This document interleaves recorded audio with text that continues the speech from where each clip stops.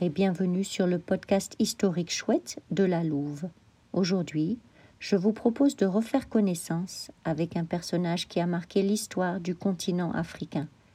Il s'agit de Mobutu of Zaire, l'ancien président du Zaïre, le Congo actuel. Nous essaierons de voir brièvement à quel point l'un des Congolais les plus connus mondialement a marqué l'histoire et s'il marque encore les esprits des Congolais. Nous avons consacré la première partie du podcast à la montée au pouvoir de Mobutu et la deuxième partie à sa dictature. Le troisième et dernier volet de ce podcast présentera la chute du dictateur. Après la chute du mur de Berlin et la fin du communisme, Mobutu perd de sa popularité avec les nations occidentales. Le Zaïre est ruiné et le peuple continue d'être mécontent. Mobutu tente une voie vers la démocratisation et met fin au parti politique unique en 1990. Mais le dictateur montre aussi des signes de faiblesse avec la maladie qui le gagne.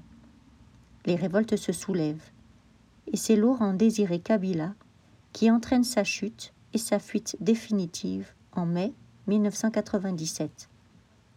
Ce sera la fin du Zaïre et le début de la République démocratique du Congo telle que nous la connaissons aujourd'hui. Mobutu est soigné en Suisse et en France et il meurt en septembre 1997 à Rabat à l'âge de 67 ans au Maroc où il est enterré. Mais que reste-t-il de la présidence de Mobutu ? La langue lingala est restée une des langues principales du pays, mais l'authenticité zaïroise imposée sous un gouvernement de terreur a disparu après la chute de Mobutu. Les prénoms européens ont refait leur apparition.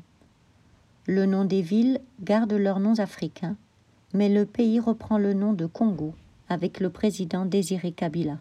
Selon le biographe français Jean-Pierre Langelier, je cite, « Les Congolais pardonnent facilement. Ils ont pardonné à Mobutu ses excès et ses brutalités pour ne se souvenir que de son intelligence et de son charisme. » Une page s'est tournée. Mais qu'en est-il de ses héritiers ? Mobutu s'est marié 2 fois, la deuxième fois avec des jumelles qui se partageaient le rôle de première dame. Mobutu a aussi eu quelques relations illégitimes. Il est donc le père d'une 15aine d'enfants. Certains sont toujours dans la politique congolaise. La famille de Mobutu est disséminée à travers le monde. Quant à sa fortune, Mobutu possédait des comptes en banque et des propriétés dans différents pays d'Europe, tels que la France, la Suisse, la Belgique. À sa mort, une partie des fonds sont gelés et des poursuites judiciaires sont entamées.